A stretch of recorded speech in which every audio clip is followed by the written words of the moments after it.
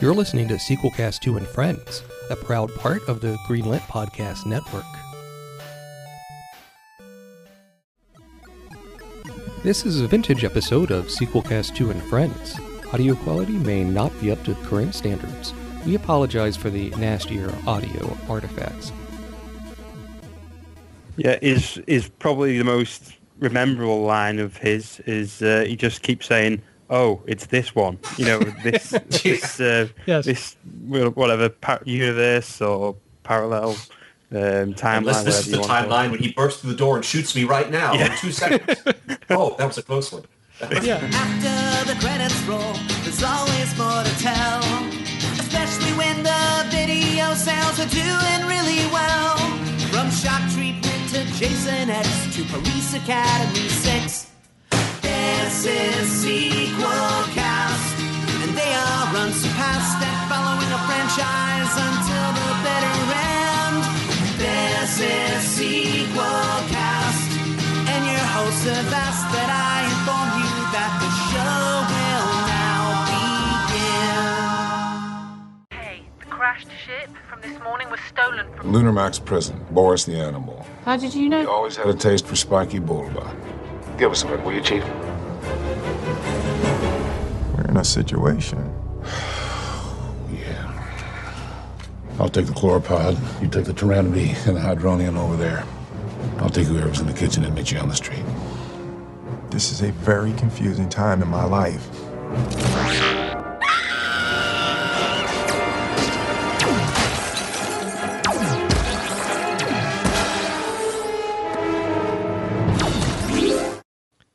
Hello and welcome to the Sequelcast. I'm your host, Matt. Sequelcast is a show where we talk about movies in a franchise, one movie at a time, and we're wrapping up our look at Men in Black this episode with a look at the latest film in the series, Men in Black 3, and we'll also talk a little bit about the cartoon and some of the video games and tabletop RPG stuff that came out. Men in Black 3 came out in 2012, directed again by Barry Sonnenfeld, who has directed all three Men in Black films, written by Ethan Coen, not related to the Coen brothers directors in any way, and starring Will Smith, Tommy Lee Jones, and Josh Brolin as a young Will Smith. Tommy Lee Jones. I messed that up. Music again by Danny Elfman, cinematography by Bill Pope, who was a cinematographer on Star Wars Episode 1, The Phantom Menace. So far, this movie seems to be doing pretty well, even though it's over a decade since Men in Black 2. Off a budget of $215 million, worldwide it's made over $500 million. With me is Thrasher. Howdy, Matt. I want to celebrate this milestone on the sequel cast. This is the most current film we've ever reviewed. Absolutely, yes. It's released after 2000 even. Yeah, no, we don't talk about current films very much on Sequelcast. Still in theaters. And it's also...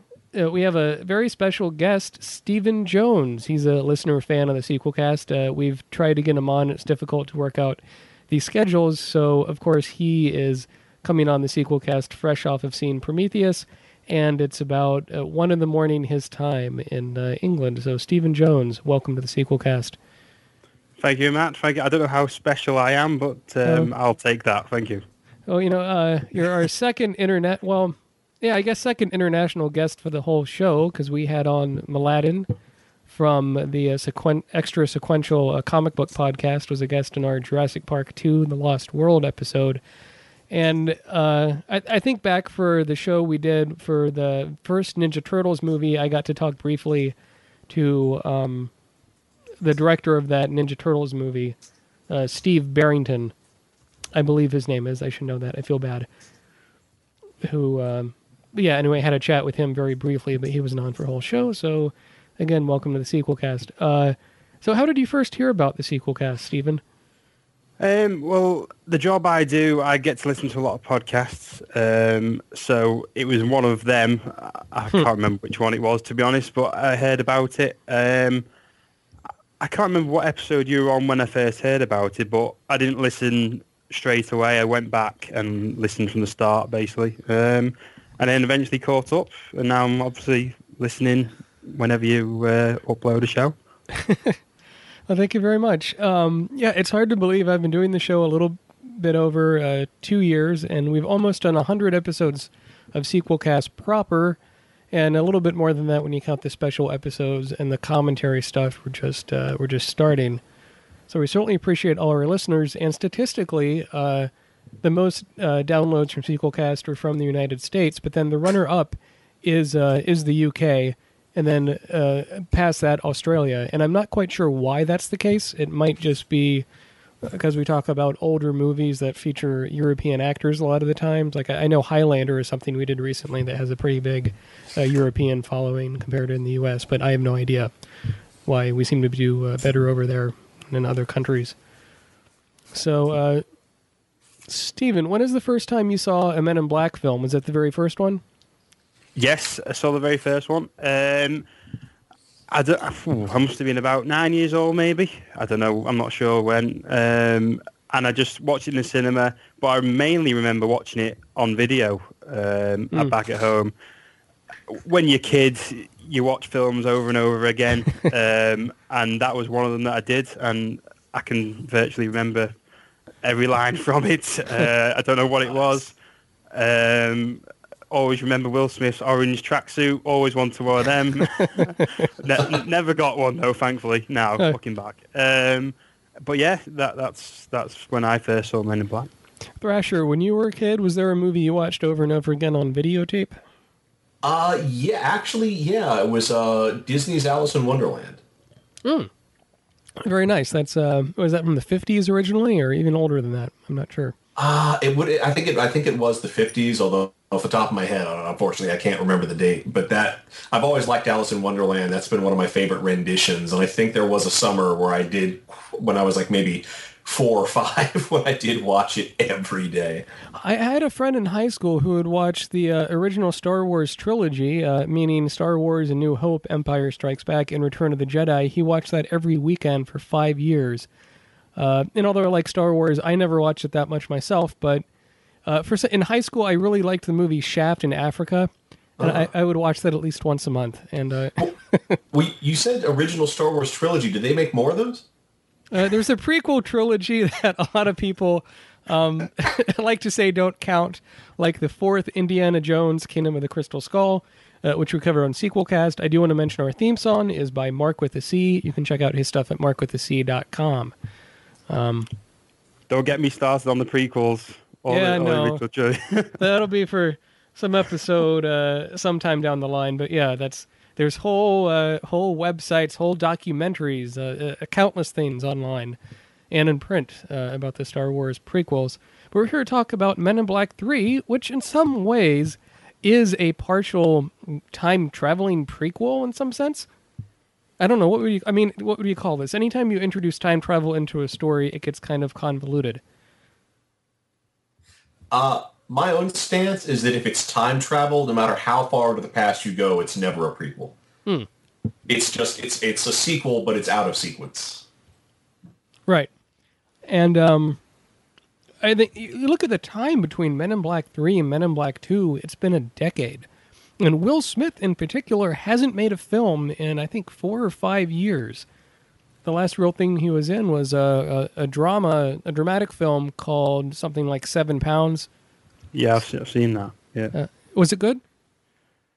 It was actually, yeah. Okay. I'll be honest, I only watched it because it's my girlfriend's favourite movie. Right. So I watched it and it was quite good. Yeah. Apparently, I'm not double checked this, but apparently the girl in it is the same girl that was in Men in Black 2, I think. I'm pretty sure. What was her name? Rosario Dawson. That's the one. Yeah, Yep. That's the same girl. Do you think she's attractive? No comment, no. Okay. No comment. Do you think your girlfriend's attractive? Yes, definitely. All right. Very good. That's the one that counts. That was a quiz. I'm not getting into trouble here. Yeah. No. We'll send her a copy of this episode on audio cassette. Okay. Through the post office. No. Right. So, yeah, Men in Black 3, it took so long to be made. I was really surprised at how much I enjoyed the film. I came in with kind of low expectations. I thought it felt a bit tired when they did Men in Black 2. But somehow they keep things fresh. I think in the beginning of the movie, Tommy Lee Jones, the character is a lot different. He's bitter. He's angry. He's a bit more violent, it seems. And it changes the dynamic a bit between the two. In Men in Black 2, Will Smith was the character, or the actor, that was more burnt out and didn't want to do this. And in this third one, Tommy Lee Jones just seems angry, doesn't want to give any details about his past, with this alien, Boris the Animal, played by Jermaine Clement, which some listeners might know from the HBO series Flight of the Conchords. And he's acted in some independent films since that HBO series. Roger? Yeah, I gotta say, Tommy Lee Jones does seem pretty weary in this film. It works for the character. I mean, his character is supposed to have retired 20 years ago, but he's still doing this job. I think it's one of those rare instances where an actor being reluctant to do a sequel actually helps with their performance. What did you think about Tommy Lee Jones in Men in Black 3, Stephen? I didn't think he was in it that much, to be honest. No? He was in it enough, though. I enjoyed it. I enjoyed him in it. One thing I did want to say about being old and whatnot, you mentioned in the last episode that you were wondering if they'd say they were getting too old for this, and Will Smith actually did say that in this film, didn't he? He he did. He's so that's another sort of role reversal that, borrowing off Lethal Weapon, like you said, that Will Smith thinks he's getting a bit old for it as well. Even though Will Smith himself, I didn't think looked any different in this film as any other film that he's been in. He just doesn't look like he's aged a day, to be honest. But whereas Tommy Lee Jones does look like he's aged, he looked quite old, I thought. But no, I enjoyed Tommy Lee Jones in it. Yeah, he was in it enough. Like I say, not too much, but enough. Yeah, I agree with you, Stephen. You look especially under, and Tommy. It's not to pick on Tommy Lee Jones, but he's an older man now, and you look underneath his eyes, and those pits, those sacs underneath his eyes, say volumes. But my wife thought the opposite. She swore up and down Tommy Lee Jones didn't look any older than in Men in Black 2. And she thought Will Smith looked older, and I think the reason why is we happened to see this in a cinema with a digital projection, high definition, all these things. Mm-hmm. And Will Smith has a mustache in this movie, as he does in most his movies, and you could see gray hairs in his mustache. Ah, right. And I didn't notice that. No. And that seemed to stick out to her quite a bit. I do want to mention Jermaine Clement as Boris the Animal. Oh, yeah. It is a neat return to the bug bad guy played by Vincent D'Onofrio in the first movie, where he's big, he's imposing, he's male, he's kind of threatening. And I do want to single out Jermaine Clement did a really good performance in an obscure movie called Gentlemen Broncos. Have you heard of this, Stephen? I've not, no. Okay, so this is a follow-up movie from the directors of Napoleon Dynamite, and I did not much care for Napoleon Dynamite, but Gentlemen Broncos is about a high school kid that writes a science fiction novel that is stolen by a rich science fiction author played by Jermaine Clement.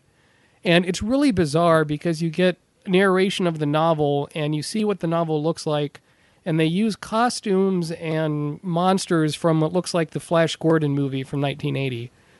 It's an extremely bizarre movie, but if you can go with its vibe for the whole film, it's enjoyable. Otherwise, you'll hate it. And so it's a very peculiar recommend. But if you like the sequel cast, you might enjoy Gentlemen Broncos. But what did you think, Stephen, about Boris the Alien as a bad guy in this one compared to Laura Flynn Boyle from Men in Black 2? Oh, definitely much better. First thing I want to say about him is, to be honest, I don't have a clue who the actor is who played him. I didn't know the name when I heard it, but when I actually saw him on screen, I thought, "Oh, he looks familiar." I just kept thinking. I know he had a lot of makeup on, obviously, but I just thought he looks familiar. But then when I saw the name, I didn't have a clue who he was, to be honest. So I don't know where I got that from. But I thought he was good. Yes, he just was a lot better than Men in Black 2 bad guy, to be honest. Simple as that. Thrasher, did you think all the business in Chinatown and stuff in the beginning of the film was a waste of time? Do you think it took a long time before they got to go back in time, which is the central conceit of the film?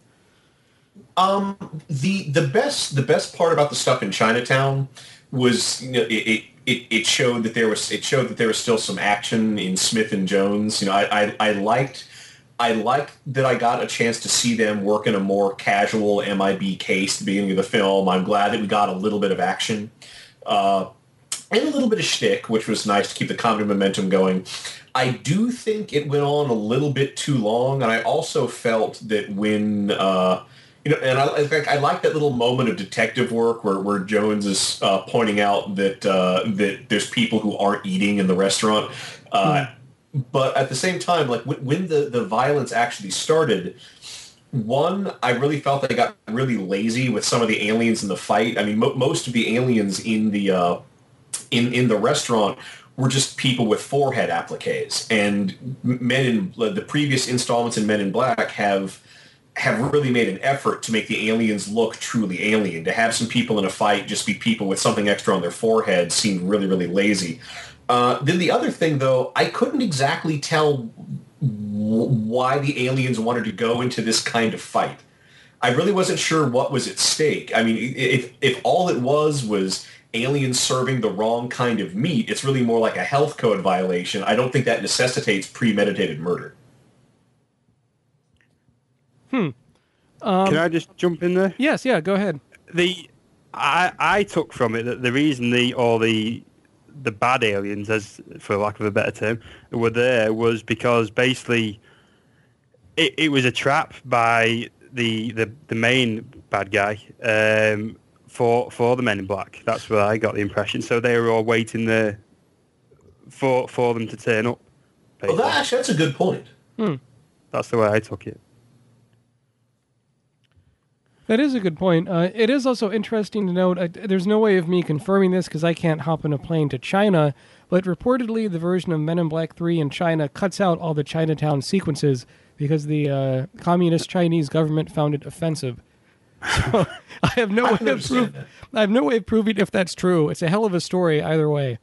But it's very interesting. I'm not sure if the movie would play better that way, because you do get to remind yourself of the chemistry between these two characters, even though Tommy Lee Jones as Agent K seems very weary as the character and certainly looks pretty old. Although even when I saw Men in Black 1 way back when, and whatever it was, 97, 98, whenever that one came out, I thought Tommy Lee Jones looked older than his partner, the old man with the mustache. Oh, yeah. When they pulled over the illegal aliens in the first film. Yeah. D. Agent D, very good. Yeah. And you, Stephen, could be Agent UK, I think, if you were part of the... I'll take that. Okay, it's a terrible joke, but we'll keep it going. So, speaking of the Chinese restaurant things, Thrasher, have you ever been to England or Europe? Yeah, I'm very happy to say I have. I've been to Rome. I've been to Venice. I've been to Scotland, and I have been to Great Britain. I've been to London. When I was younger, I lived in South and Central America, and I spent a month in Tokyo about 6 years ago with some friends. But so I've not been to England. But Thrasher or Steven, either of you, in Chinese restaurants in England, are they as weird as they come across in Men in Black 3? No. I only went to like Indian restaurants and pubs, so I have no idea. Go on. Sorry. No. Simple as that. There's certainly no aliens in there anyway. Yeah. Although I gotta ask, Matt, what do you mean by weird? Yeah, the only thing that came to my mind, and to keep in mind, I've been drinking this very strong herbal liqueur that's been on our shelf for about, my wife and I's liquor shelf for about 2 years. So I decided to dive into that. Fermenting, for this special Men in Black 3 episode. What comes to mind is you go to some Chinese restaurants in the United States, and they have a menu that's like all in Chinese. And if you know how to speak Chinese, you can order strange things that are not on the regular menu in English. whether it's like bean curd or a whole fish, bones and all, served to you. So I've been to restaurants like that, actually, and I'm very fortunate. My younger brother actually knows how to speak and read Chinese, and so I have had the chance to enjoy like special items on the menu. Very good. And I mean, this is not the Chinese food cast; it's the sequel cast. We're all hungry, though. Yeah, so we're talking about Men in Black 3. Before we go on more with the movie, did we see this in 3D? Did we see this in 2D? What was the experience? 3D for me. Okay, 3D for me as well. Thrasher? 2D for me. Okay. I saw it in 3D, not really by choice. It just happened to be the time that worked out. I saw it with my wife and my in-laws, my wife's family, her mom and dad. And with the newer 3D movie with the glasses and all those things, I think the 3D in Men in Black 3 was better than in some things like the Avengers or Thor, but it still gives me a headache after the end of it. I don't know. What do you think, Stephen, about 3D? We went to see it purposely in 3D. Okay. We wanted to see it, and I thought it was excellent. I've got to admit, great. I don't know. It's one of the best 3Ds I've seen, to be honest. I don't know whether it's the cinema we go to at the moment, whether that's just getting better and better, or it's the films themselves getting better. I don't know. But yeah, I thought it was really good, the 3D. Yeah, I think the film's getting better at it, especially filming more in the daylight than in the darkness helps the 3D pop a bit more. When I saw Prometheus this past weekend, I got to see it in 2D, and I was really kicking myself. Because looking at all these sequences, I might want to see it again in 3D. Because Ridley Scott, if nothing else, visually, is a very accomplished director. Not to speak of his other films, even things like Thelma and Louise or Legend or what have you. And I wish, in fact, watching Prometheus, I teared up at a moment that was a special effect in which the characters are on the main section of the spaceship, and they're looking at a 3D pixelated representation of the caverns some of the characters are exploring. And it was like, wow, this is what, in my mind, it was like, this is what directors of the 80s wanted to do when you had this wireframe animation that was hand-drawn, that was very segmented, but you could do this very smooth pixelated 3D revolving things, and this guy's in this corridor, this guy's in that corridor. I don't know, I just found that very moving. I am so thrilled that Ridley Scott was able to make that movie. I mean, it really is... It is so competently directed and makes such brilliant use of the effects technology that we now have. Right. Also Men in Black. Excellent. Oh, was it? Okay, I'll certainly have to see it again for 3D. Yeah, I would, definitely. And we're talking about Men in Black 3, not Prometheus. But well, if we do the Alien series, we'll do Prometheus. Absolutely. And I don't want to spoil anything, but I do want to say I'm very happy at the last 30 seconds of Prometheus. I think they had to do that, and it was very rewarding, I think, for the audience. So, then again, on to Men in Black 3. So basically, it's a bit convoluted with the back in time thing, but part of the reason why Tommy Lee Jones as Agent K is acting so weird is this villain, Boris the Animal, is someone he faced in his youth as an agent of the Men in Black. And this Boris the Animal escapes from a maximum security prison, goes back to on the moon, goes back to Earth, travels back in time to kill Agent K when he's younger, which allows his race to do a massive alien invasion of Earth in the year 2012, presumably. Well, that's the other thing, though, is that he's not just trying to travel back in time to get revenge. He not only has that motivation, but Agent K does something in the past which causes his race to go extinct. So he's also he's fighting for the very existence of his entire people. Right. Yep. So you get a lot of exposition in those scenes at the shop, at the electronic shop where they sell the time traveling things machine, and may I have a bit of a rant? Go on. Okay. This is the one part of the movie that really bothered me was the introduction of the way they handled the time travel technology. because they, after, the Men in Black realize that time travel has happened, there's all this exposition about how a scientist, presumably a human scientist, figured out how time travel works. No other alien race had done that. The Men in Black stopped him. Rather than erase his memory, put him in jail on the moon, which is where he met Boris the animal somehow, even though Boris was in super solitary confinement, and leaked to Boris that he had access to time travel technology. But then the Men in Black don't capture or destroy the time machine.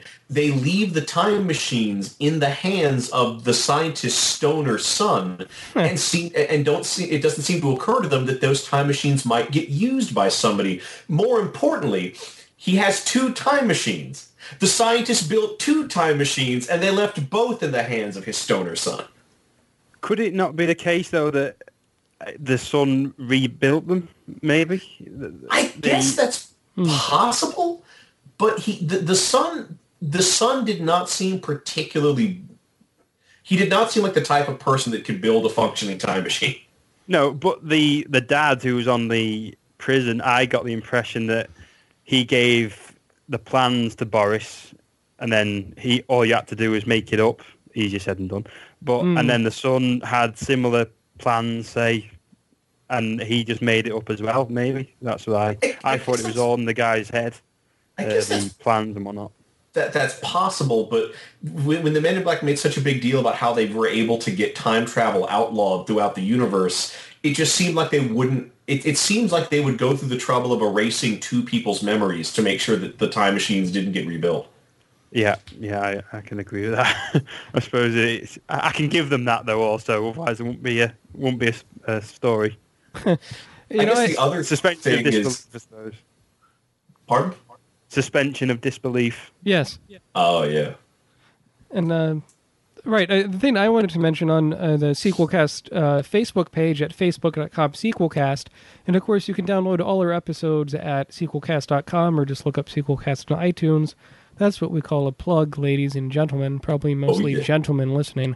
I was talking to Sequelcast listener Glenn Hewitt, who is from Australia, and he was making a big point about how characters like Frank the Pug or Tony Shalhoub from the other films weren't in this movie. And I tracked down an interview with the director Barry Sonnenfeld, and they said that was very much on purpose, and that they felt like they needed to make things more fresh because it had been so many years since the last Men in Black film.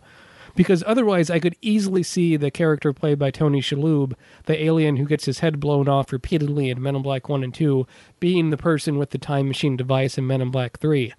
That being said, if that would have been the case, would that have been more satisfying than some fat stoner dude that we've never met before saying, "Oh, I got this thing, you can jump off a building and you go back in time," I think? I would say so. I mean, if you just say that the time machine is alien tech, say it's alien tech that Jeeves is fencing, I think that would have been a decent way to work decent and organic way to work his character into the movie. I was acutely aware of the absence of Frank the Pug, but I like that there were references to Frank the Pug throughout the movie. There was that photograph in Will Smith's apartment, but also when they travel back in time to Coney Island, there's a billboard from the Freak Show, and one of the things in the Freak Show is a talking dog, and it's a picture of a pug. And yet, when the movie was finished, the first thing my wife and my in-laws complained about is, "Where's Frank the Pug?" And this specifically means a lot to them because they've owned pugs for generations in their families, and they were very offended the pug was not in this movie. But one weird thing about Frank the Pug, when I saw Men in Black 2, I rented the Blu-ray and watched it at home. My wife and I have a puppy that's 1 year old. That's a cross between a toy poodle and a Labrador. It's 20 pounds and looks really strange looking. As soon as Frank the Pug went on the screen and started talking, our dog got very upset and started howling at the screen and barking. And when we've watched other movies with big dogs on screen, it doesn't get upset. But the pug talking English and singing to Who Let the Dogs Out really made the dog upset. But yeah, back to Men in Black 3. Like, I agree with you, Thrasher. I think if Tony Shalhoub would have done a cameo, maybe he would have been the manager of the store. it would have been a nice throwback to the earlier films. And yet you're trying to get the story moving, and you're trying to get him back in time, which is the conceit of the whole movie. I mean, you can make comparisons between Men in Black 3 and Austin Powers 2, The Spy Who Shagged Me. Or I think in England it might have been called The Spy Who Shoinked Me or something. Is that true? No, it was called that, yeah. Okay. So, and Ninja Turtles was called Teenage Mutant Hero Turtles in the cartoon in England, from what I've read. So that is the case. Yes. Is it? Oh, I don't remember that. I obviously didn't pay any attention to the title. I just watched it. I think it's with the old series from the 80s, perhaps. But I don't know. I'm an American reading crap online. I don't know very much. Well, actually, no. I've actually held physical proof. I have an aunt who she's very much into choir, and she's competed in choir competitions. And there was a choir competition that ended up getting her and her choir group to performing in Great Britain. And while they were there, she bought a Teenage Mutant Hero Turtle shirt for my cousin Travis. So I've actually seen that shirt. Well, it wouldn't be the sequel cast without tangents, but as a character says in Star Wars A New Hope, stay on target. Back to Men in Black 3. So they go back so Will Smith goes back in time, and just when you even though I've seen it in the trailers, you see Josh Brolin as a younger version of Tommy Lee Jones. The performance is just astonishing. Oh God, it's brilliant. In what way? I agree. In what way, Stephen? It's just a dead ringer, really, isn't it? Yeah. It sounds exactly like it. Obviously, there's only so far you can make him look like a younger Tommy Lee Jones, but the voice I thought was excellent. Sounded just spot on. It was real nice. I mean, it wasn't just an impression. He really did a nice sort of living, breathing performance of for a young Tommy Lee Jones. It was just a real thrill. And I got to admit, part of me thinks that I would have loved it even more if I had been surprised and hadn't seen that little snippet of him in the trailer. But at the same time, I think that was the perfect amount of young Tommy Lee Jones in the trailer. Right. I mean, I saw the trailer for Men in Black 3, I believe, when I saw Sherlock Holmes 2 Games of Shadows in the theater or something. And this girl in front of me screamed when Josh Brolin was on screen doing an accurate Tommy Lee Jones impersonation. Huh. It was quite a thing to witness. But right, I mean, at a certain point, watching this film, even though it's in the 70s and it's not Tommy Lee Jones playing the part, I would forget at times that it wasn't Tommy Lee Jones because it sounded so much like him. Not that it looked like him. And Josh Brolin also did a really good kind of performance that was an imitation in the Oliver Stone film W about George W. Bush as President of the United States, which in and of itself I think was a kind of mediocre, rambling film, but that performance I think is perhaps worth the watch of the film to see that performance by Josh Brolin. And so I mean it certainly sells it. You can suspend your disbelief, as you said, Stephen, watching Josh Brolin as Tommy Lee Jones. And so what do you think of the humor of the film being set in 1969 and the time travel sequences? And did you miss Rip Torn in this film? Is that to me? Sure, to any of you. Go for it. I'm sorry. I did miss him, to be honest. It didn't make or break the film, but I was hoping he would be in it. Obviously, but I did like the way they showed his face, didn't they? They did. It was the funeral, or sort of funeral. I did enjoy that. So at least they didn't just forget about him, and just didn't mention him at all. He did get a mention. Similar, like you were saying before about Frank, the pug. Yes. They picked up a lot of things, I thought, from the 1 and 2, to be honest. Yeah. What did you think, Thrasher? Did you cry when Rip Torn did not show up on screen doing karate kicks? I didn't cry. Like I would have loved to have seen Rip Torn in this movie, but I'm very satisfied with the way they handled him not being in the movie.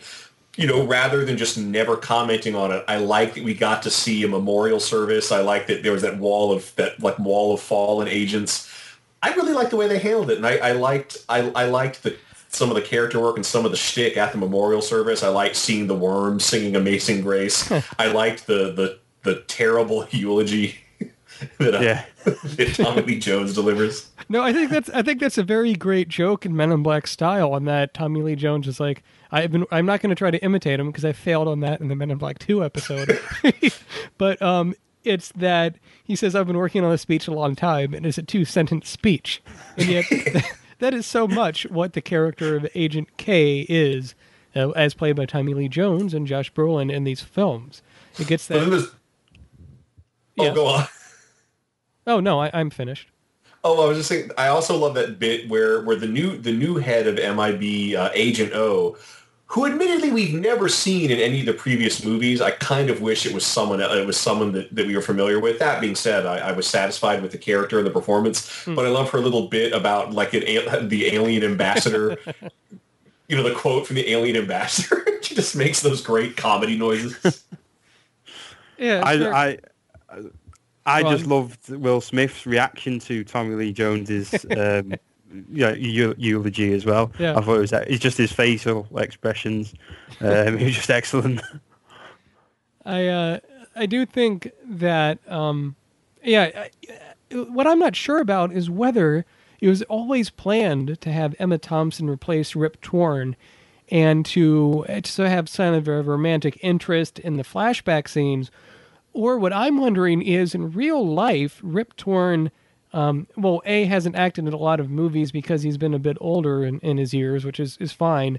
But he was, maybe 4 or 5 years ago, he was found drunk, unconscious, sleeping inside of a bank in some part of the United States. He broke into a bank and passed out from drinking too much. And then woke up. Yeah, we've all had those nights, I believe, gentlemen. But, so, I mean, I don't know if this was a way to write him out of the movie or you try to introduce some romance into the younger Agent K experience. I think it's more the latter than the former. And who are we to know? I mean, we're ultimately at Sequelcast, whether it's the host or the guest, we're just fans having an opinion on the movie. You don't have to agree with us. We might be an informed opinion, but ultimately the opinion that matters most is of you, the listener. And you can send us your opinions on Facebook.com/Sequelcast or email them to us at sequelcast@gmail.com. That's it with the plugs. More with the stuff. Go on. Yes. I have to disagree. I am the morning and the evening star. If I decree that up is down, then so shall it be. All right. So according to Thrasher, up is down and down is up. And it feels I haven't decreed that yet. But when I do decree it, it will be so. All right. Very good. So with the flashback sequences, did you think the things with oh shit, I need to do my research. The Andy Warhol scenes in the club, did that seem a bit forced or was that effective? I enjoyed it. I mean, I'm a big fan of Andy Warhol, and one thing that I've got to give them credit for, I was so pleased that they didn't just decree, oh, Andy Warhol is an alien. That's a real problem, whether it's urban fantasy or like sci-fi comedy. Once you start to say that certain famous people are aliens or vampires or what have you, that really tends to snowball. And eventually you end up in a situation where the content, where the subtext of the fiction seems to imply that humans are absolutely worthless. So I love that Andy Warhol wasn't an alien. He was an undercover MIB agent keeping track of alien supermodels. I thought that was funny. And I love the performance. The performance was fucking brilliant. Stephen? I'll be honest, it didn't bother me one bit, but I knew of the name Andy Warhol, and I knew he was a photographer and stuff. But apart from that, I don't really know a lot about it, to be honest. So it didn't bother me, but it wasn't the best part of the film at all for me. But it didn't bother me. Yeah, I don't know much about Andy Warhol myself, although Thrasher and I went to the same art school for undergrad for college, Savannah College. But I was paying attention. Yeah, art and design, and as part of the program, they made you take a lot of art history courses. And if you like Andy Warhol and that sort of period of history, I would recommend a film called, I bet I'm mispronouncing this, Thrasher, Basquiat? Basquiat, yeah. Okay, Basquiat. About an African-American painter played in the film by a very young Jeffrey Wright, who died at a young age. But David Bowie plays Andy Warhol in that film. And it's a really interesting look at kind of like a hip art scene in New York at the time, and has some good Tom Waits music. A really interesting film. But yeah, back to Men in Black 3.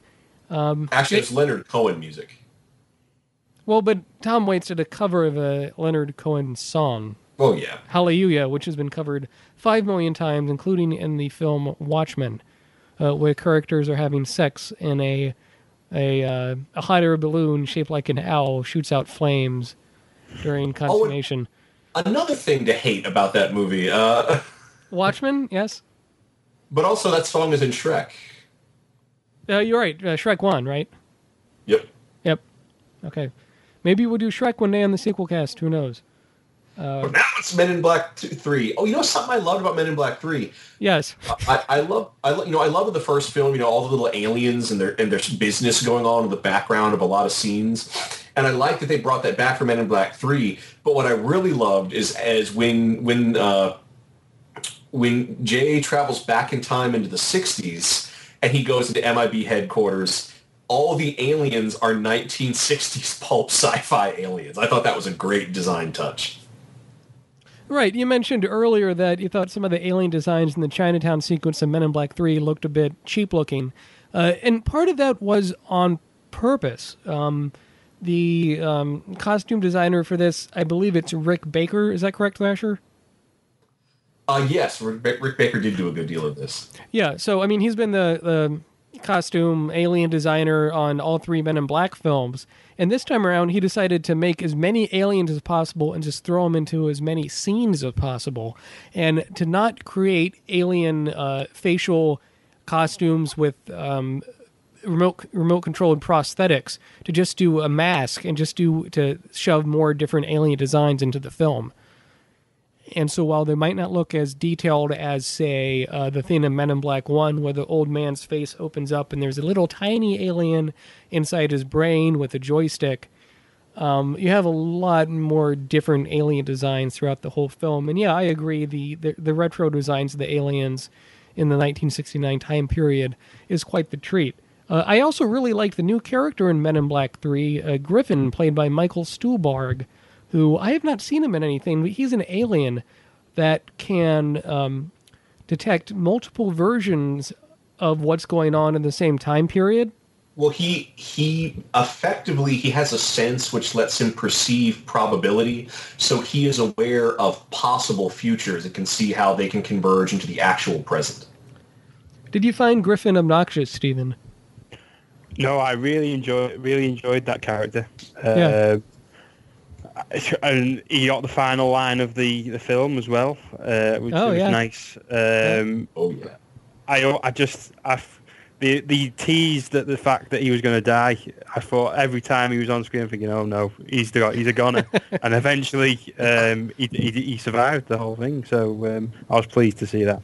Yeah, my wife watching the film with me, and she normally does not watch a movie with me when I watch it for the sequel cast. Not an insult, just a fact, just a statement.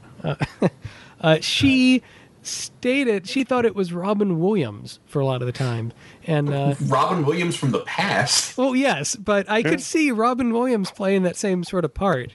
Yeah, I can see that certainly, and no, I agree. I think the character of Griffin is really interesting. He gave the movie a lot of heart. Yeah. In it that it might not have had otherwise. It was also just a good performance. Like, I love the way he talks about converging timelines with absolute conviction. I love that he plays it totally straight. Yeah. I love that he reacts to things that other characters can't sense. I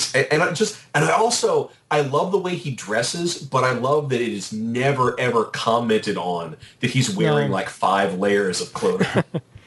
And originally, director Barry Sonnenfeld wanted a different actor for the part, not even someone that was an actor. He wanted director Martin Scorsese to play that part.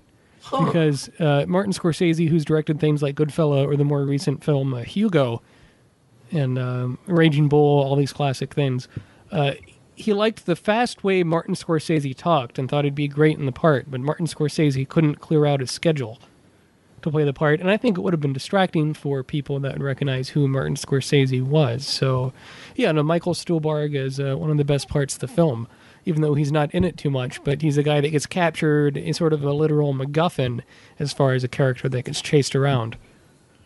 Yeah, is probably the most memorable line of his is he just keeps saying, "Oh, it's this one," this yes. this whatever universe or parallel timeline. This is the timeline when he bursts through the door and shoots me right now in 2 seconds. Oh, that was a close one. That was really not. And it's great because he makes you nervous just watching him. He goes through every single possible possibility of what might happen. Possible possibility. That's not a phrase that should be used, but yeah. Sorry. Go on. No, while we're still in the 60s, when as soon as Will Smith comes back into the 69, when he steals the car, and the cops stop him, pull him over. Yes. I don't know if I just missed something, but he gets them to neuralize himself, doesn't he?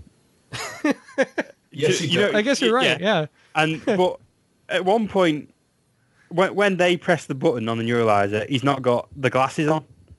And then as soon as it cuts back to him, he's got glasses on. And I just wondered if I'd missed something, or was that a really big mistake, basically? No, you didn't miss it. That is a continuity mistake, because his hands, they're restraining his hands behind his head. And he does not have the glasses on when they start fiddling with the neuralizer. But when we cut back to him, yes, they're on. So either, it's just, a lazy bit of continuity, or it's just like a real quick gag to kind of, that was maybe accomplished with sleight of hand on his part. Yeah. I wouldn't have minded even... Sorry. Go on. Oh. Go on, Thrasher. No, go on. Oh, thank you. It does bring up something. If a neuralizer goes off behind you, aiming away from you, and you're facing away from it, do you really need to have the glasses on? I was just about to say, I'd have accepted the fact that he was looking away. I wouldn't have minded, and he just turned around with no glasses on. But as soon as he turned around, he had glasses on. I just couldn't quite. I just thought it was a really. As much as I like the film, I thought that was a really obvious continuity error that should have been picked up, really. I mean, these kind of things happen in movies all the time. Part of the reason for this might be Men in Black 3, it cost an awful lot of money, $215 million, and that's not including advertising and distribution of film prints cost and all these things to make. And part of the reason for that is they had filmed a lot of the film and realized the script wasn't quite up to par, so they took a several-month break to redo the script and refilm a lot of scenes. And there is someone on set called a script supervisor who, among other things, is supposed to check for continuity, but, people are human, they make mistakes. But I agree, I think that was, even though I did not notice that until you just pointed it out, Stephen and Thrasher, I do think that's a big gaffe. I do enjoy in the movie, though, how the neuralizer from the 1969 is this unwieldy thing that wraps around the belt and looks like a 13-inch dildo or something that you wave in front. It's not the cool little flashlight thing that they use in the newer films. Yeah. And it has to charge up and make moto noises. Yeah. I think, and to add to that, it's something I did not get, but my wife, Ivana, picked up on, who I wish would have been on for the show, but we just have very different work schedules, is that when Will Smith and Josh Brolin have to travel super fast to get down to Cape Canaveral in Florida for the takeoff of the rocket ship, they have to put on these jetpacks. And I did not even notice the jetpacks were literally just sort of like engines strapped to their back. You didn't notice that? That's what a jetpack is an engine strapped to your back. Perhaps I'm a bit daft, but I thought it was just, I don't know, sort of a retro design. I wasn't thinking of what it was based on. I thought, oh, wow, those look cheesy, not thinking that the characters were in 1969. And, even had you seen science fiction films in 1960s, 1970s, all the equipment would have looked that bulky. They look more like a desktop computer from 1997, not like an iPad or something, Very big and thick, not thin and sexy looking. Awkward silence. Okay. Well, I was just thinking that I really liked the jetpack because one, they did acknowledge all the impracticalities of actual jetpacks, and two, I liked how ridiculously big they were. Like, I love that. Like, it makes so much more sense to me as a jetpack than just like something that Commando Cody used to wear, or the Rocketeer.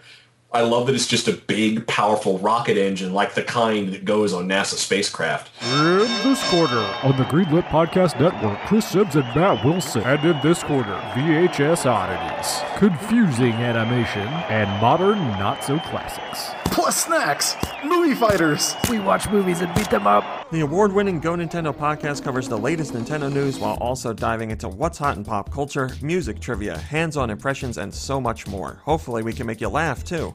You'll find new episodes of the Go Nintendo podcast on the Greenlit Podcast Network every single week. The other thing about that, though, it did make me wonder, surely the MIB have access to planes made from reverse-engineered alien technology or actual spaceships. Yeah, I thought that I just took it that they must have had some sort of, I know they were, like you say, engines, but it did look like it sort of had some sort of alien technology sort of helping it along. That's what I took it as anyway. Mm. Well, you could have even done a Star Trek transporter joke, although I guess I don't think that would have worked in Men in Black perhaps. But yeah, it's... Right, the heroes have to get to where the climax of the film is, and you don't have to have a lot of time to explain it. So jetpacks work as well as anything. Yeah, I did like the way Will Smith also said, why don't we just use a little red button, in the other cars, because he's going on about, we have cars and that fly and all sorts, but I like the way he referenced that as well.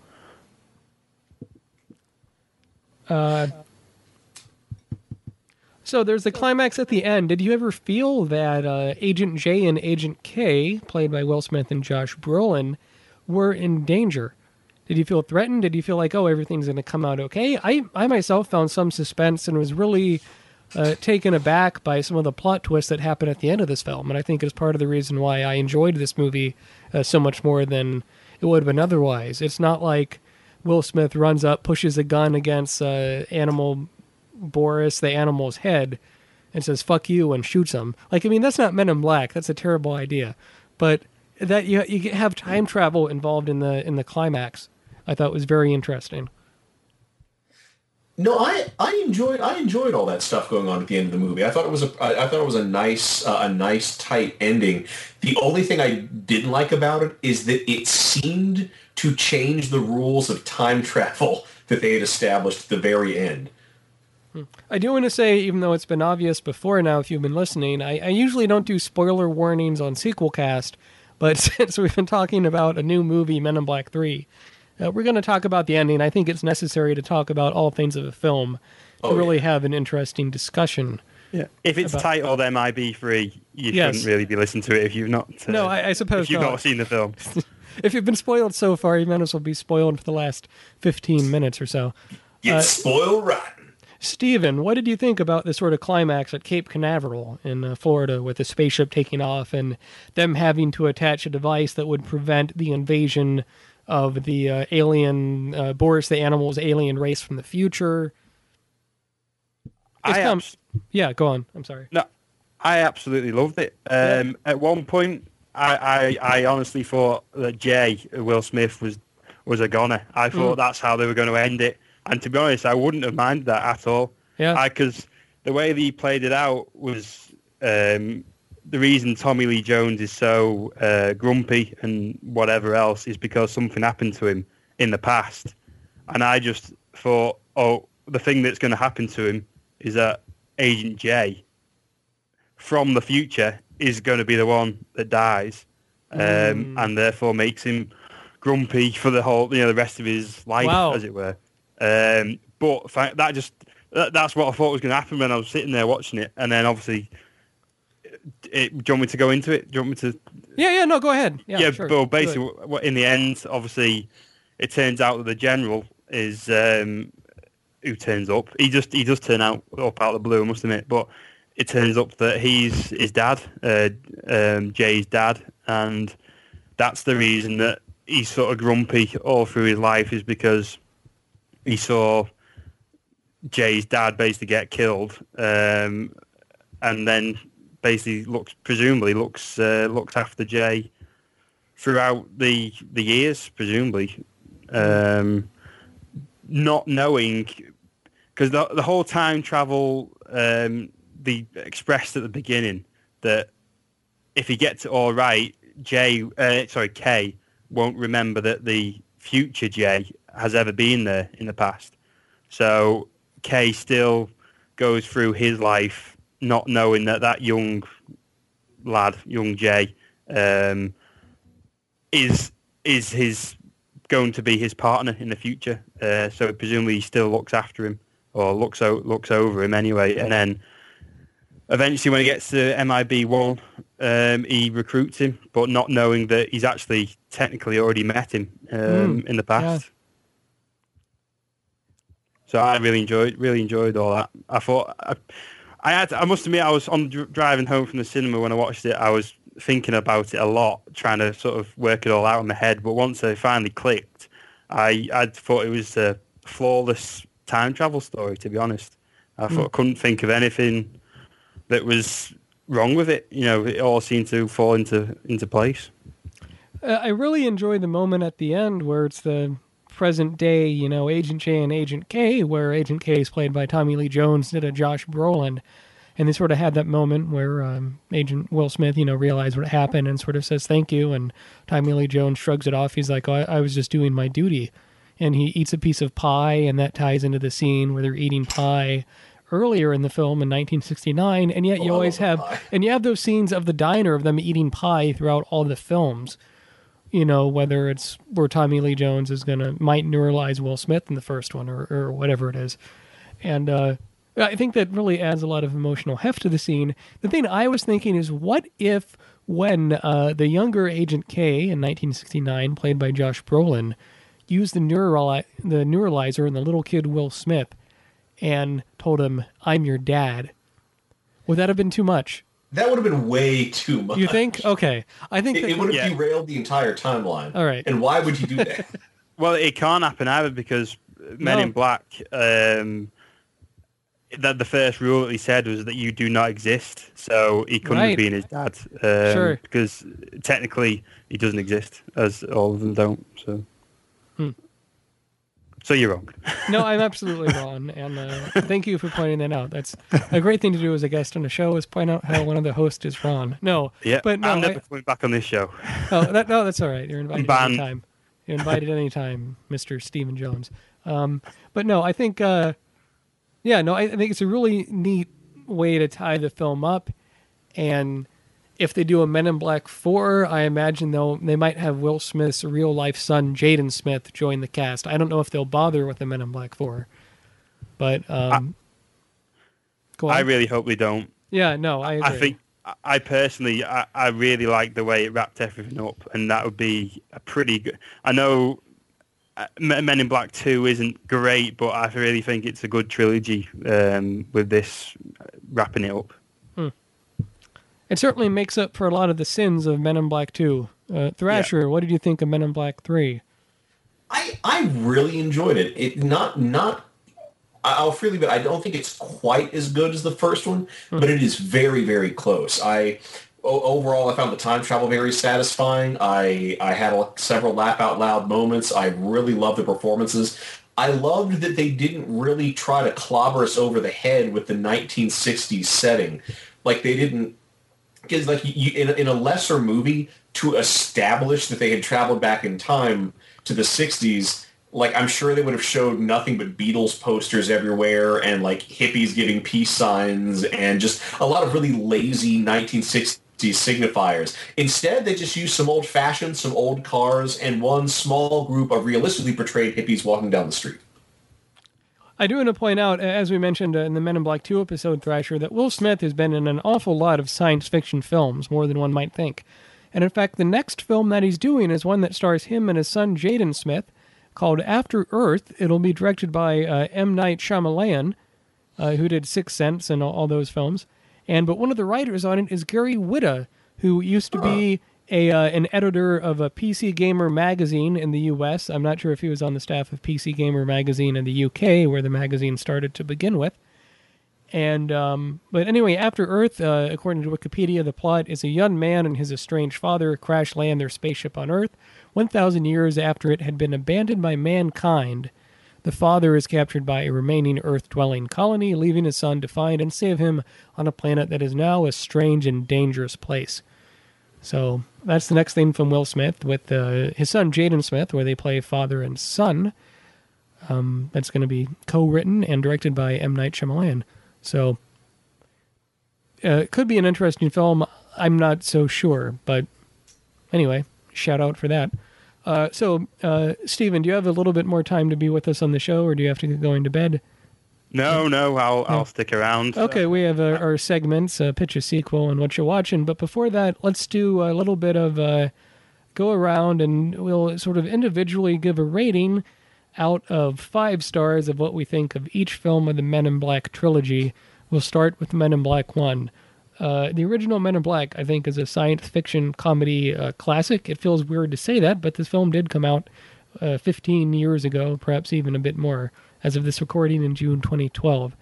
It's funny, it's scary, it's exciting, it's everything a science fiction comedy wishes to be, but usually isn't. I give Men in Black 1 4.5 out of 5 stars. Thrasher. I'm gonna have to agree with you. 4.5 stars. It was a tremendously fun, investigative science fiction comedy. Amazing performances all around, some great gags, some great ideas. And it's just awesome to see a movie that's willing to have so much fun with a relatively obscure piece of ufology. Stephen? I know there's no such thing as a perfect movie, but I'm going to have to give it 5 out of 5. Great.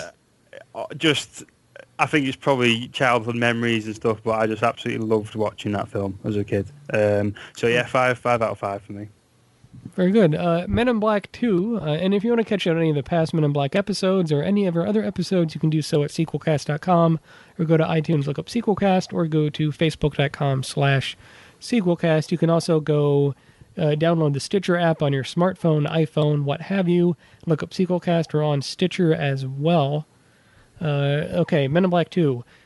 I think it has some okay ideas, but it never quite pulls them off. I would give it 2.5 stars out of 5. Thrasher? I'm going to give it 0.5 star for effort, and it's not much effort. Okay. Personally, I was really disappointed when I watched this the first time, which was probably when it came out. But I recently watched it before, well, probably last week, a couple of weeks ago, before I went to see MIB3. And it really wasn't as bad as I seem to remember. So I'm going to give it 3 stars. I laughed out loud a few times, and it wasn't a very long film, must admit. But yeah, I'm going to give it 3 stars. I still enjoyed it as a Men in Black film. Not as good, obviously, as the first one, but yeah, 3 stars. Men in Black 3, I think, is a surprising return to form, from the time travel to the comedy to even the bit of emotional resonance at the end of the film. I think it's almost as good as the first film, not quite. I would give it 4 out of 5 stars. Thrasher. I'm want to. It's a very rare that we agree like this, but I'm gonna go ahead and give it 4 stars. There's a handful of things that keep it from getting the same rating I gave the first film. Particularly the fact that Kay's original partner is completely absent throughout the entirety of this movie, and I thought that was a grave omission. But yeah, I had a really good time. It's not just good in comparison to Men in Black 2 for me. It was legitimately good. I'm going to agree with you both.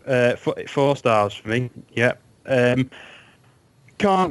I really enjoyed it, but I can't give it as many stars as the first one, just because I remember it so fondly. But 4 stars for me. Yeah.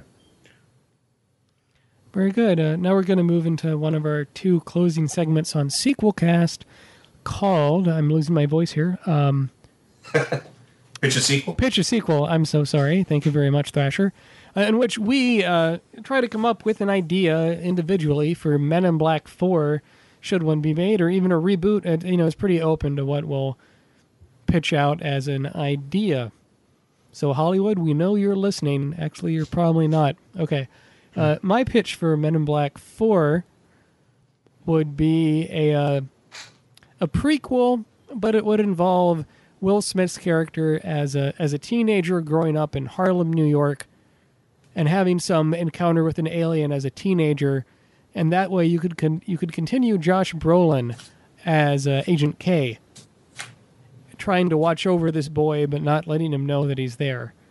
And I'm not sure if you could pull it off, but I think it'd be an interesting way to do some continuity and do some pseudo, if not time travel stuff in a different time period than the other films to keep it fresh. Thrasher. Well, would the aliens besieging him in New York happen to look like the Sticky Bandits? From Home Alone 2? Yeah. I'm sure if you paid Joe Pesci enough money, you could put him in a nice prosthetic. All right, cool. Well, if I was going to pitch a sequel, I'd call it MIB Prime, and it wouldn't be a sequel so much as it would be a prequel that takes place between all the films, because the movie is all about the scientist who invents the 2 time machines and all the trouble those 2 time machines cause for the Men in Black. You get to learn how devastating time travel can be. You get to learn how what the MIB had to do to make it illegal, but you have an alien who gets one of the time machines, and then Agent K who gets one of the time machines, and the alien is going to try to set things up so that the Men in Black are never formed, so that his people is spared. The political influence of Earth doesn't affect his people, and they can do whatever dastardly thing they want to do. But the catch is, and so the past is constantly being meddled with and constantly making changes. So reality is shifting around all the people in the present day. The present day for this film being the 1970s. I'm just gonna say, since I figure the time machine was, I'll assume that's when the time machine was invented.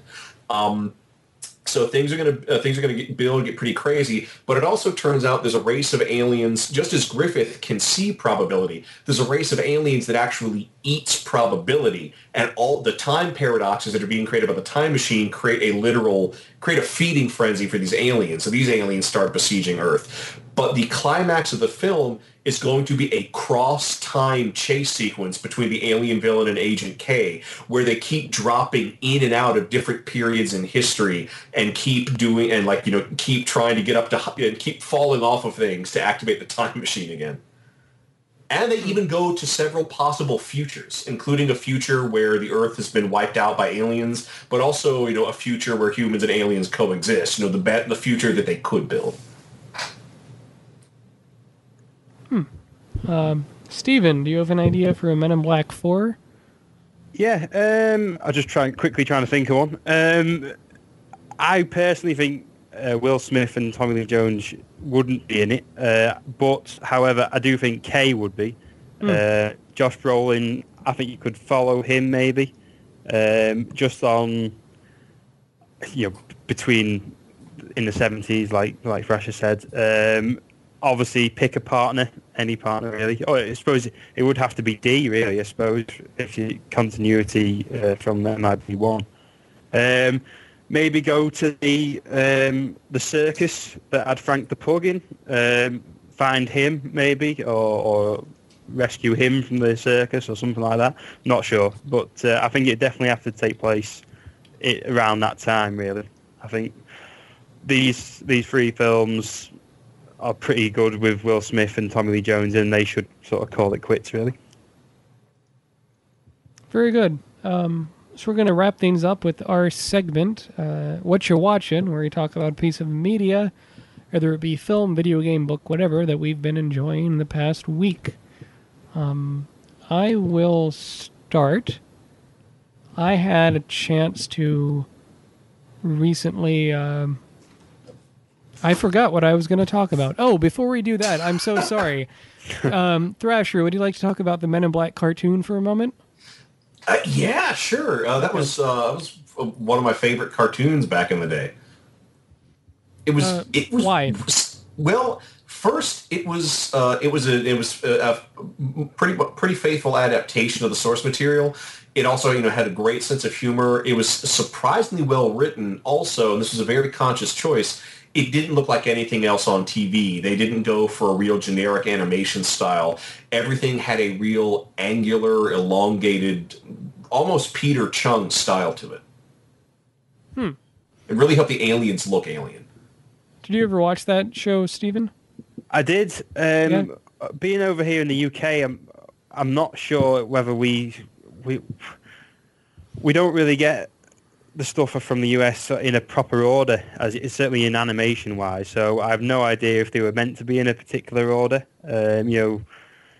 See, like say episode 1 to 22. I could have watched them in any order. 22 first, probably. I don't know, but I do remember watching it, and I did enjoy it. Yeah, I couldn't really tell you much about it now, to be honest. But yeah, I do remember enjoying it quite a lot. I only caught a few clips of it on YouTube myself. I do know in the U.S. at least, they only ever released the first season on DVD, and it was an exclusive to a chain of stores we have here called Target, which is a combination between a grocery store, a clothes store, and an electronics store, sort of an all-in-one, I guess. You might say, but it never had a really big release here in the U.S. But I mean, the show went on, I think, for 4 seasons or something, right, Thrasher? I want to say there were only 3 production seasons, but it was on the air for at least 4 years. Yeah. Okay. Right. So, actually, 2 things that I do want to point out about that show. Yeah. One, they had a really great recurring villain in the form of Alpha, a rogue MIB agent who was trying to achieve immortality by harvesting alien organs and tissue. He was a great villain, a great foil. But 2, they actually did a time travel episode. They had an episode where a human UFO conspiracy theorist had gotten a hold of a time machine. I think it was an alien time machine that I think Jeeves had smuggled. And he's using that time machine to travel back. He finds out who are aliens, and he travels back in time to kill them when they arrive on Earth, thus erasing them from history. And it's really neat because the episode functions. It's an allegory. It's all an allegory about racism. But what's cool is that his master plan in the long run is he's trying to find out when the Men in Black were founded, so he can go back in time and prevent the Men in Black from existing. And it was pretty cool. It was one of 2 time travel episodes they did. I think the other time travel episode, just some alien tech went haywire, and they ended up traveling back to the Old West.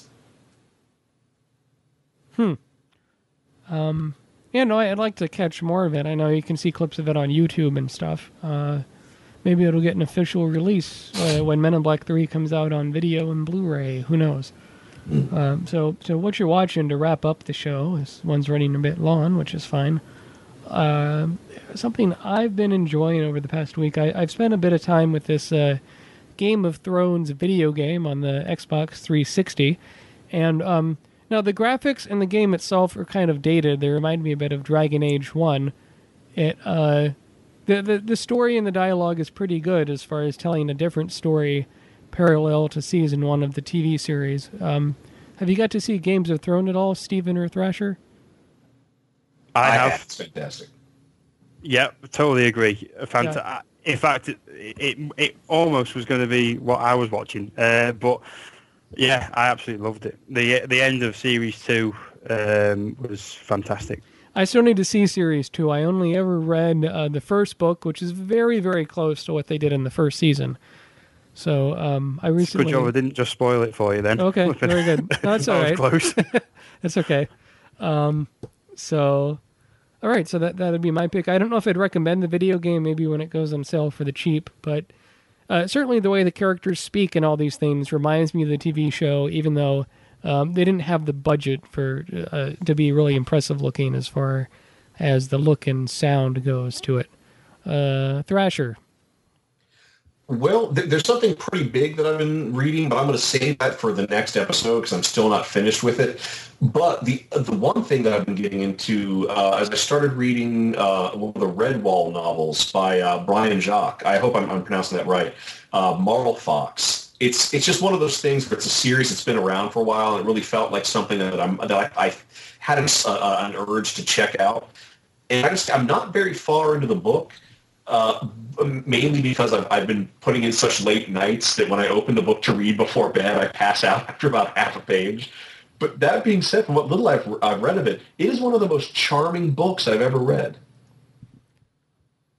Have you heard of those before, Stephen? I've not, no. I read a few of those when I was younger. They're sort of like medieval fantasy novels, but they star rats and mice against evil foxes and animals. I don't know. It's like a medieval animal fantasy thing, and they did a cartoon series of it briefly on TV. Right. But I'm glad to hear that you like it. I recall liking it when I was younger. They did several of those books, and some of which were like prequels and sequels and all these things. So. Yeah, it's just been outright charming. I find the characters to all be delightful. I love the descriptions. I love the little asides. It's very rare that I read something that just makes me happy in a very sort of sweet, gentle way. There's a joke in there somewhere, but I can't think of one. Okay. Don't you dare. Stephen, what is something you've been enjoying that you've been watching? Well, it's actually finished over with you in the US. So Grimm. We've got that over here now. We're on about the 15th episode of out of 22. It's one of them series that at the beginning I thought, I'll give it a go. Seems quite interesting. And for me, it's just got better and better each episode. And the one I'm just watching now, it seems to be getting a bit more into sort of a overall arc, as it were, and it's just really giving a bit more background on the whole sort of creature or Vesson world, basically. But I'm really enjoying that at the moment. Yeah, it's funny you mentioned Grimm. I live in Portland, Oregon, in the United States, and they actually film it right here. And I've seen them shut down streets downtown, and there's a specific sort of a fancy bar. It's a combination. Part of it's a bar, part of it's a French restaurant that they film a lot of scenes in. And I'd like to... I'd have to see more of the show to see what scenes they're filming there. But yeah, I know exactly what you're talking about. Is it? So it has a nice chandelier inside and all these things. Yeah. So that's pretty cool. I have to see more of it. It's very interesting how it combines what is sort of like a cop show with sort of grim fairy tales and kind of spooky stuff in the woods. I find it's a lot more interesting combination than over here. I'm not sure if it's reached the UK yet, but there's a show called I think Once Upon a Time or something. We've got that as well. We're only on, I think, episode 7 or 6 or something like that. And that one's enjoyable too, but it's a bit more traditional, I think. Yeah, that's actually on, unusually so, on terrestrial telly over here in the UK. Whereas Grimm is more. It's not a satellite channel, but it's one of the newer channels, if you know what I mean, on digital telly. Whereas, like I say, Once Upon a Time's on Channel 5, it's called, and that's basically one of the terrestrial channels that before all the digital sort of channels came out. One last thing I'd like to mention that I've been seeing is my wife and I recently re-signed up for HBO again, and as part of that, we've been enjoying a show called Life's Too Short. With Ricky Gervais, Stephen Merchant, and Warwick Davis.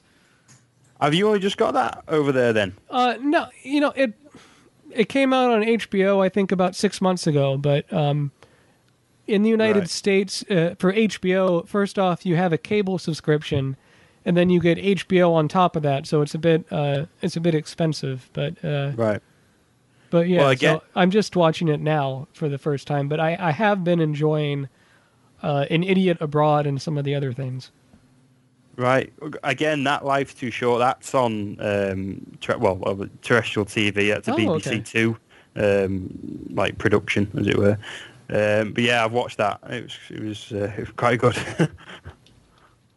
It got quite a lot of attention. Yes, some people were saying it wasn't very politically correct, but I suppose you get that with a few of Ricky Gervais projects, I suppose. But I quite enjoyed it.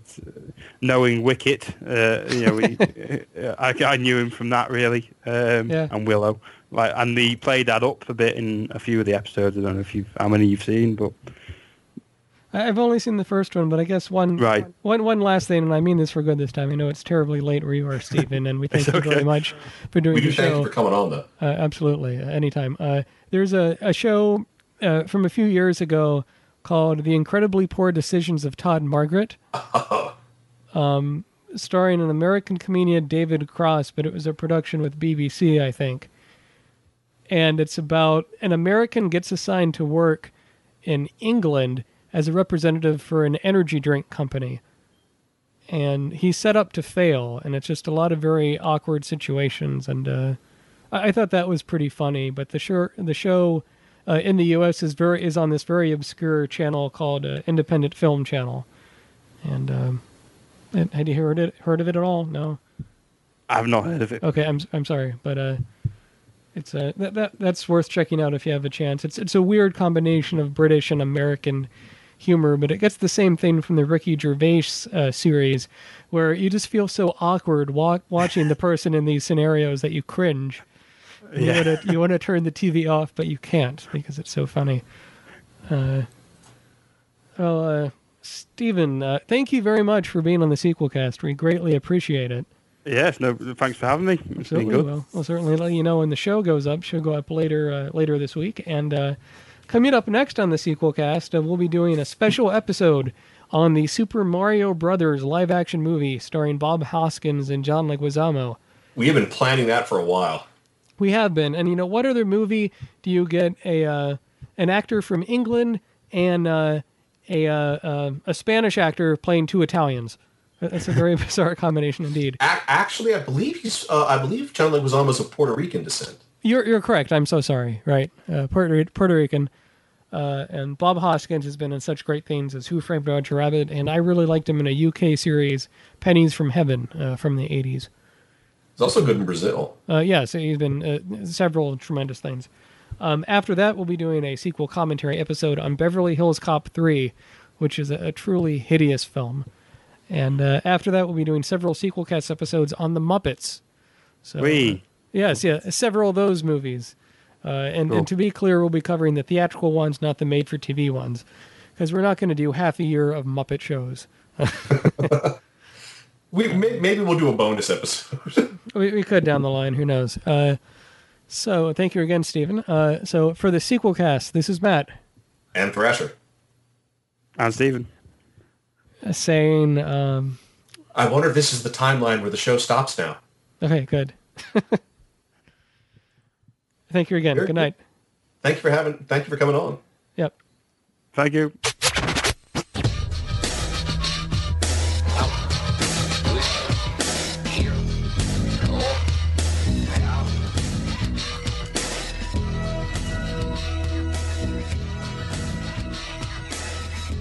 Good luck with it. Good luck with your sequel cast.